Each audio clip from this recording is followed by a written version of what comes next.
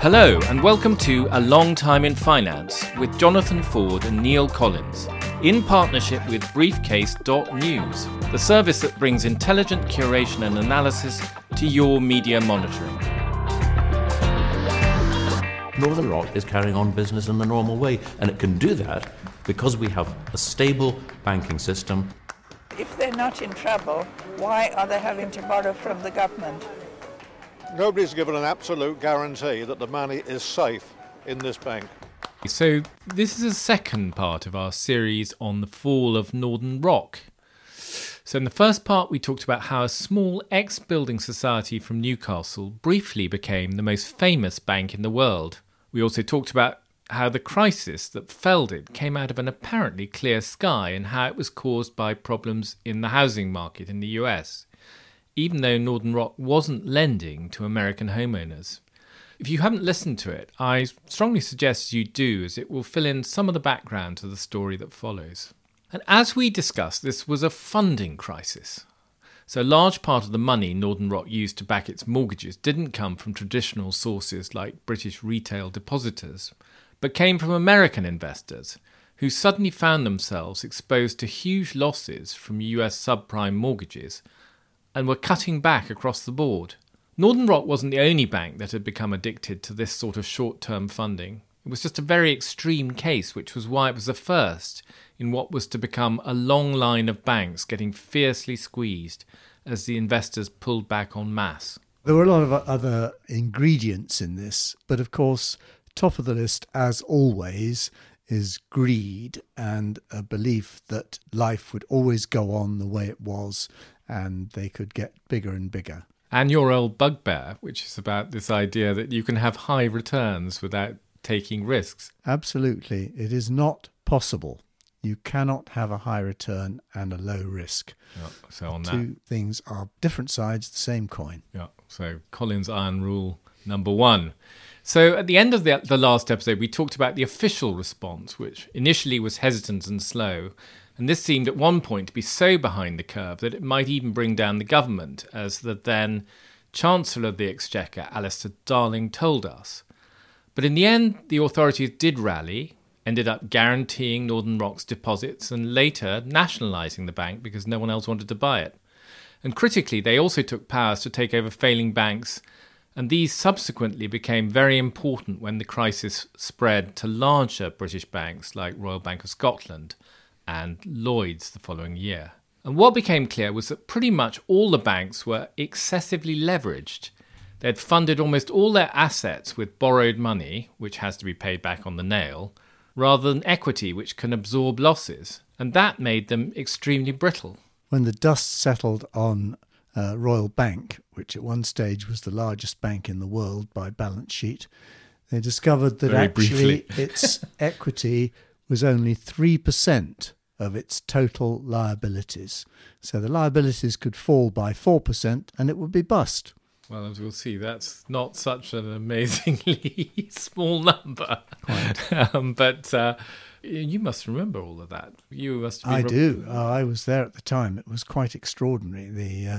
The market didn't really know what the hell to make of it, but certainly when it came out that Royal Bank was within hours of failing because it had run out of money, I think that's what concentrated the minds of the politicians and realised that they actually had to step in. There was no choice. They couldn't let the system go. Yeah, and guarantees and equity injections by the state were to become one of the big features of the financial crisis.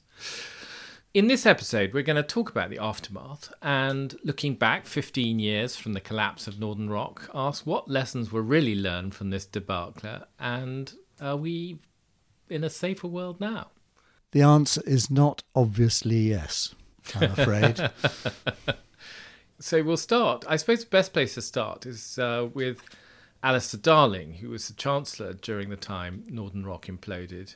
Now, when he talked to us, was pretty clear on the main lessons he drew from the crisis, which was that banks did need more equity capital and also needed to be more closely watched by regulators because markets were fallible and, well, you could never be sure what shenanigans bankers might get up to. I think there's a fundamental issue here, and that is to what extent does government, either directly or through its regulatory system, interfere or start instructing how businesses are run? The classic, if you like, right-wing analysis, this has nothing to do with government, this is all to do with the private sector, and the markets will sort it out. I think the difference here is there's two things. Firstly, the financial system is so integral to the survival or the ability of an economy to flourish that it is not something the government should ignore. It has to put in place a regulatory system that is its job to spot things that could go wrong. Now, you'd hope it would do that most of the time, but, it will make mistakes from time to time. And of course, in retrospect, looking at the surprisingly small amounts of capital that banks were allowed to trade with, RBS is a classic example, that's clearly something they got very wrong. Equally, if you're looking back, why did nobody, looking at subprime mortgages, not think at the very least, if they're called subprime, there must be something a bit dodgy about them.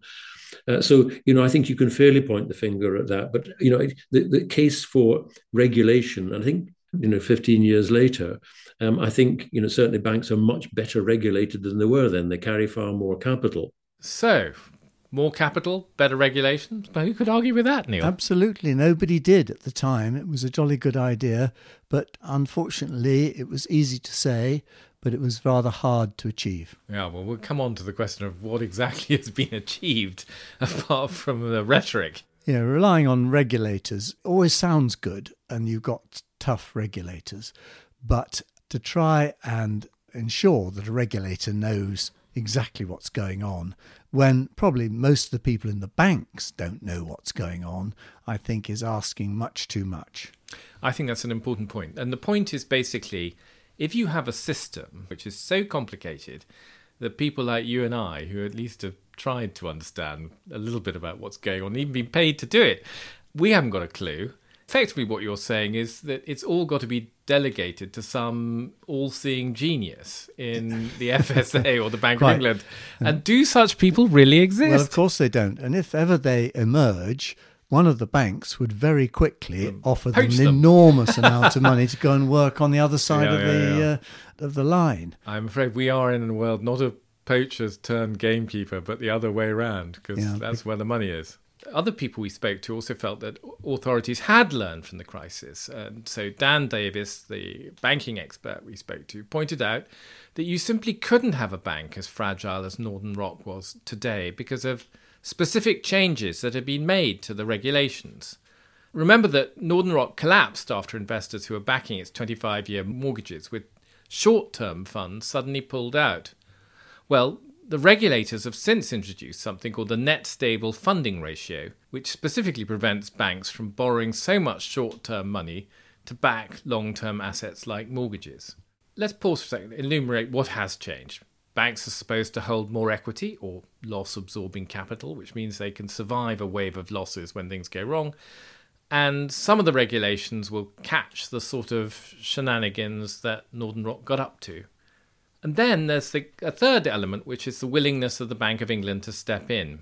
And I think there, Neil, I think we have to agree that there has been a change, which is back in 2007, Mervyn King was very squeamish about stepping in because he felt the banks had behaved foolishly.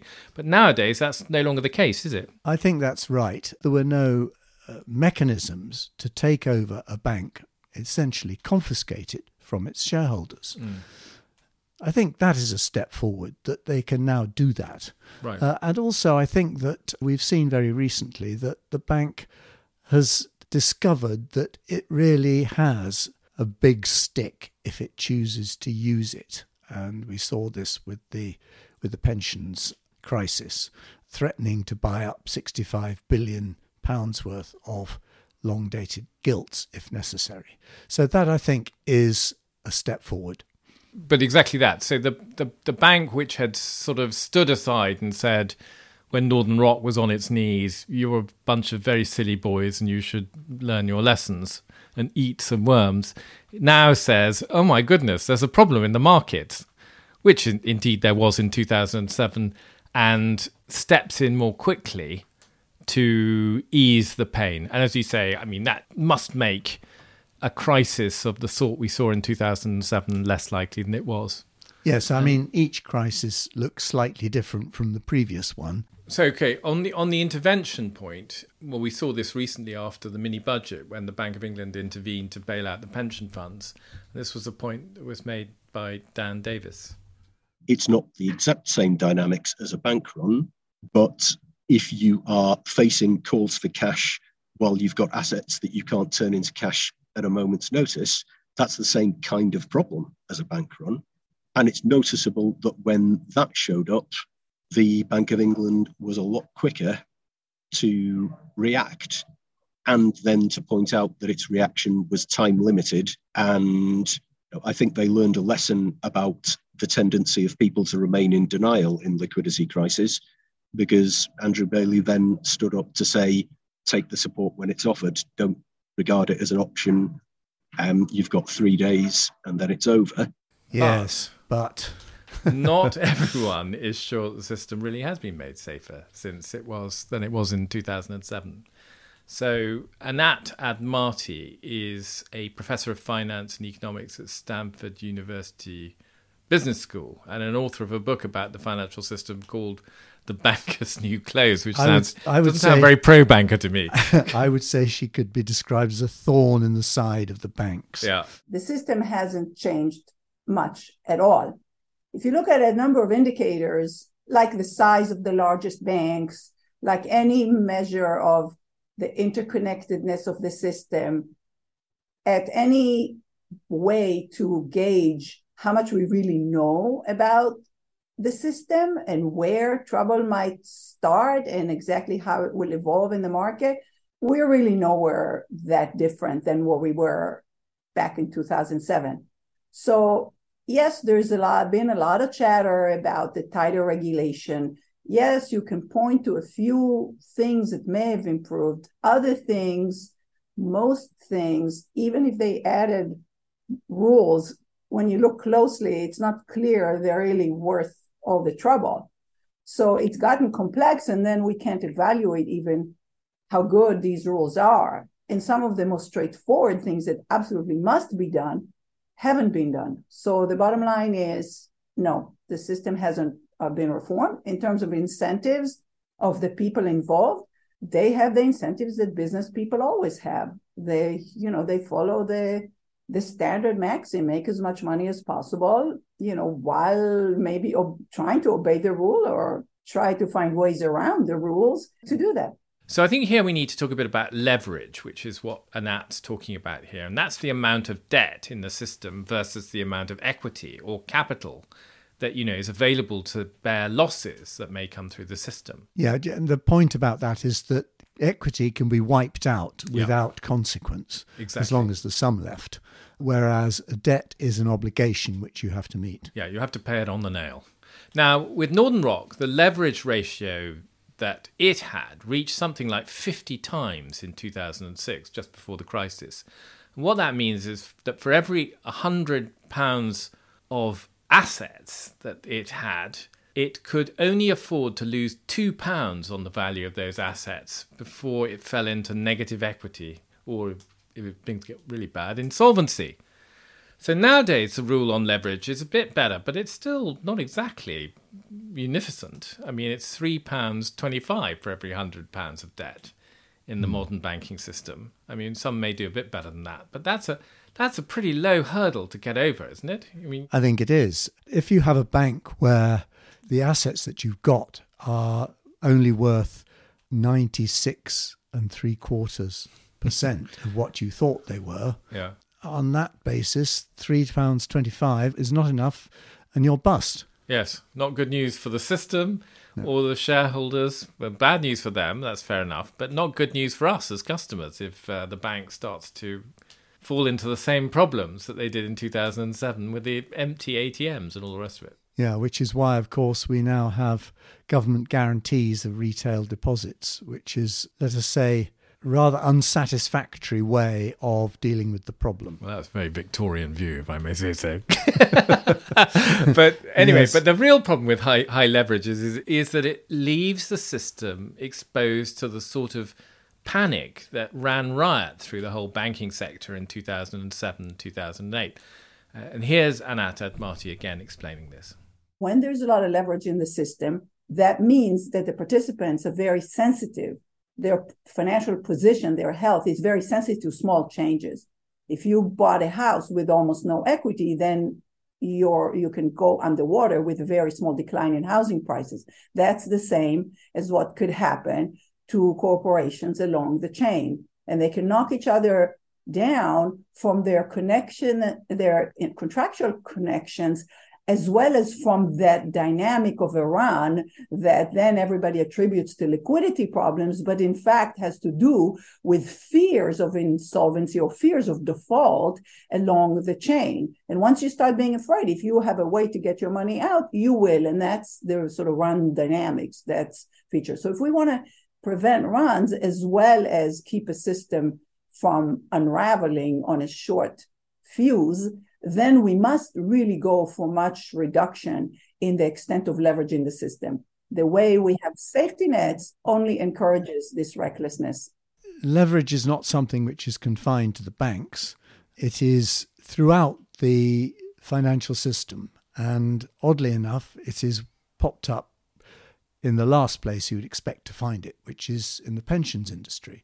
Pension funds are not allowed to borrow specifically. Yeah. They have got round this by essentially buying the sort of derivatives which, in the event of a large movement in the price of government stocks, suddenly require support in terms of more cash. And they may not have it, which is why we had a scramble and a panic 2 weeks ago. The leverage will come out somewhere, and it comes out in all sorts of unexpected places. What is less surprising, I suppose, is after 15 years of pretty much flat interest rates on the floor, it's not surprising that investors have been chasing riskier, higher yield investments to try and get their income up. And the trick in all of this is always that some clever intermediary from a bank, or in this case a pension fund consultant, will tell them they can do this without actually taking any real risk. So we're back on your great bugbear. I'm afraid so, yes. Risk. But the interesting point, or one return. Interesting point, it seems to me, is that you would have thought that if banks were making out like gangbusters because they had so little equity, that little equity would be very highly rated because the chances of a good return on it would be very high. In fact, ever since the crisis, banks have been very lowly rated, particularly in the UK, and the investors have fought shy of them and been extremely careful to avoid chasing them up. And indeed, the recovery from the very lowest point is pretty modest, and the prices are far below, share prices are far below where they were before the crisis arose. This is a very interesting point, and one where we had differing perspectives from the people we spoke to. Dan Davis, the bank expert who we talked to about, suggested that the kind of wariness that the stock market had about banks was, in a funny way, a sign that the risks in the sector had subsided, in that there were no great characters like Adam Applegarth, the boss of Northern Rock, making an absolute fortune and getting his stock price up anymore. And he explains, that's sort of sign that it had become boring and normal again. I mean, Applegarth was quite an arrogant man, in my experience, but he was not some kind of aberration in the UK banking system at the time. We had Fred Goodwin, we had Andy Hornby. There were lots and lots of people who also believed and were told by others that they were geniuses because it was a bull market. The reason that Northern Rock and Royal Bank of Scotland and HBOS, and all the other big crash 2008 stories thought they were great and thought they could take as many risks as they liked was because they were successful. They were delivering share price rises year after year. They were delivering profit increases year after year. We don't have any of those characters at the moment simply because who in British banking has got such a fantastic record of success that they've got any ability to be arrogant? You look at the chief executives of the clearing banks right now, they're just not the rock stars. I don't even know who's chief executive of NatWest right now. At some point in the future, banking will become profitable again. And that's when we will get these sorts of characters back. Because my long-term answer is no, we haven't really produced any cultural change. So the other perspective we got on this came from a Nat Admarty, you can imagine was a little bit more waspish about the bank sector. And she was convinced that the general moribund state, i.e. the fact that these high declared profits didn't lead the stock market to buy the shares very much.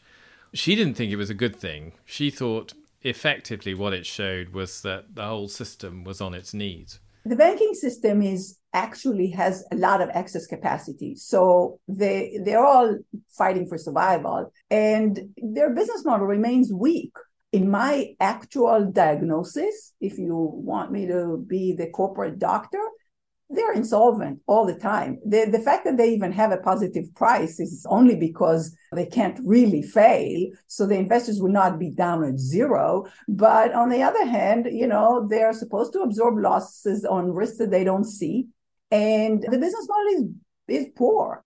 And I don't know, which one of those two do you think is more convincing? I have to say I'm a bit on the side of a Nat here. Well, if I had to jump one way or the other, I would say, look at the prices in the market. And they are telling you something that the bank numbers don't tell you. So there are a couple of other things we might also want to think about here. A feature of the Northern Rock crisis and the financial kind of bailouts that happened afterwards was, of course, they involved a lot of public money and public support, which, as we discussed in the first episode, was quite controversial. But where we are now, of course, 15 years on, is that public debt in the UK has risen, thanks to COVID and other things, to pretty enormous levels.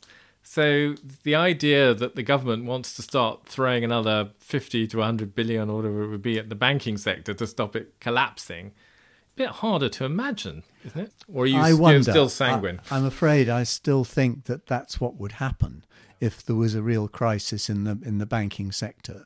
Yeah. They would step in, and we would be faced with exactly the same position we are now in the public debt markets. The markets will buy a lot of UK government debt if they have confidence that the policy is sound. And of course, if you had to make very substantial bailouts for banks, then the only people who will pay in the end are the poor bloody taxpayers. Yeah. And the other aspect of this, do you remember there was a thing which people used to talk about in the noughties, which was a thing called the Greenspan put? And the idea of the Greenspan put was every time the stock market went down, Alan Greenspan basically cut interest rates to prop up stock prices. So after a while, sort of investors, hedge funds and the like, figured out that there was no way that stock prices could ever fall. So they took more and more risks because they thought, yippee, we're always going to be backstopped by by dear old Alan Greenspan. I think there's a case to be made that with QE and other unconventional measures since 2008, we have sort of created the same thing in the financial system, the banking system, that the participants, the banks, the pension funds and others, kind of figure that they can never be allowed to be caught out by the market because effectively every time anything goes wrong, the Bank of England or the Federal Reserve in the US will step in and bail them out. I think it depends on the size of the problem. I think that the authorities would be quite happy to see a few smaller businesses go bust and cause problems there. But I think you are quite right. In the current climate, I don't think that any government, either in the UK or the US, could actually walk away from a seriously failing bank or other financial institution. They would have to get involved at one way or another, either by slashing interest rates again or by a actual injection of cash from the taxpayer. Yeah. And I think that hasn't changed. There's a lot to be said for it changing, but I don't think that the political will is there on either side of the Atlantic to do that. The government increasingly, or the authorities increasingly, look on the financial system as a sort of Jenga tower where they don't want to pull any of the blocks out. I suppose the Federal Reserve in 2008 thought Lehman Brothers was a thing that they could afford to let go, but they discovered to their horror that they couldn't. If things had really significantly changed, you would feel that there was less of a sense that we were groping in the dark with this formidably complicated system which you didn't want to knock anything over in case the whole thing crashed down your head. But I don't actually honestly think that's where we are at all. The underlying problem is that in the last decade there's been a huge increase in borrowing generally for mortgages, for gearing up to indulge in private equity. Wherever you look, there is too much debt, too much leverage. And I think that's an understandable consequence of these ridiculously low interest rates, which might have been appropriate immediately after the banking crisis, but have been inappropriate for several years now. And we are still clawing our way back to what I might describe as a more normal interest rate structure. Just to come back to the politics of all this, I think if we do take the view the government could have gone further in reforming the system, it's worth thinking about, what inhibited them. Surely no Prime Minister or Chancellor would want to go through what Brown and Darling went through in 2008. And I think here the problem is just the scale of the financial system and how it remains such a hugely important part of the economy. And here's Alistair Darnley explaining how he sees it. I was an Edinburgh MP. I live in Edinburgh. I still do. This city was extraordinarily dependent upon the financial services sector for employment, for wealth, house prices and all the rest of it. Equally, if you take the post-Brexit argument, are we going to find jobs, going to Europe? We're not seeing it at a great stage at the moment. But, I think any government, given that the services sector is what keeps Britain afloat and where most of our revenues come from, you wouldn't give it away lightly. To me, what it points to is making sure that the thing is properly regulated and it's properly supervised. It's worth making the point that things have got a great deal worse since he left office. Right through the system, there's a great deal more debt. Well, I suppose if one's to be fair to politicians, really tough regulation is always going to be quite a challenge against such an effective and well-funded lobby as the banks. Because I'm sure you remember in the immediate aftermath of the financial crisis when there was a bit of bashing going on, as it were. The banks just simply turned round to the government and the Bank of England and others and said, well, if you do impose all these tough regulations on us, we simply won't lend any money anymore because we won't be in our interests. And so they hold this gun up to the system.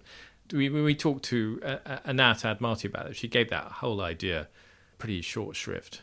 That's ridiculous. They don't even make loans with much of this money. It's like a hedge fund. I mean, when we unpacked the JP Morgan balance sheet for our book, they had over $1 trillion of deposits, and what they called loans was only $700 billion. So the marginal dollar doesn't go to a loan.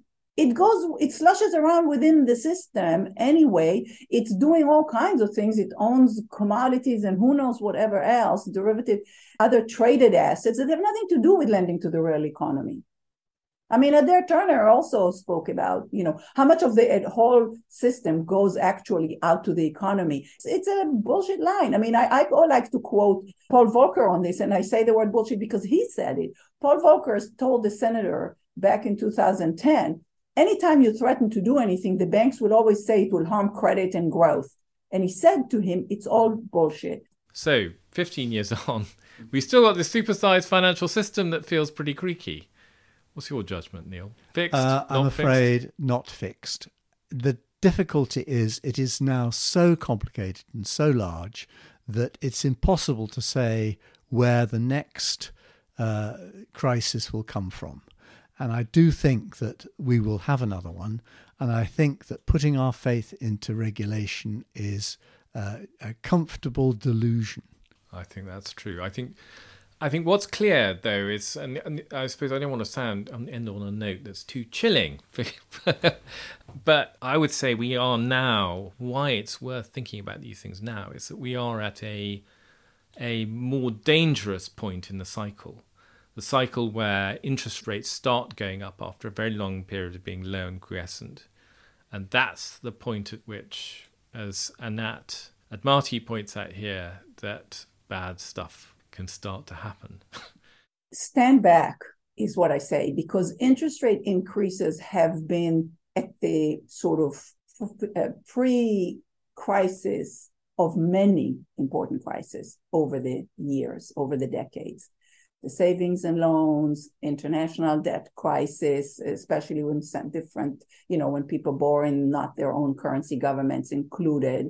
So you raise interest rates and this system is going to start showing its fragilities. We already started seeing this, obviously, in the UK, suddenly coming out of, pension contracting with, on derivatives that required, a sort of a stepping in of the Bank of England in an emergency basis and a reversal and the fall down of a government in the UK. And that may be just the preview, the canary in the coal mine, as they say, the way we were talking about Northern Rock. The events of the crisis of 2007 to 2009 were already starting a year before. I mean, by spring 2007, summer 2007, the subprime crisis already started in terms of the housing declines in the US and some of the rumblings related to that. Hedge funds of Bear Stearns were failing, on and on and on. And then eventually, and there was an interest rate increase just prior to that, 2004 to 2007, interest rates increased. And that exposed the fragility of the household sector. And then it started defaulting on the bank. And a small decline and adjustment in housing prices took down the whole global system. With the system that we have, that's still the same, increases in interest rates could really cause major upheaval, major turmoil. I think that's correct. The trouble is that 10 years is a long time in the city, 12 years is longer, and a lot of the people who can remember the time when we had serious interest rates have long since retired. And there's a whole generation of people in the system who think that ridiculously low interest rates were the norm, and you could borrow almost free money to do more or less whatever you liked. And in the last few weeks, we've had a rather rude awakening, and I fear that that has got some distance still to run before we get to anything which could be described as a steady state. Yeah, and what we need, I think, is people who haven't had a long time in finance, but they've all buggered off. Leaving a couple of poor journalists left to pick up the pieces. That was A Long Time in Finance with Jonathan Ford and Neil Collins. Editing and production is by Nick Hilton, and our sponsorship partner is Briefcase.News. Join us again next week.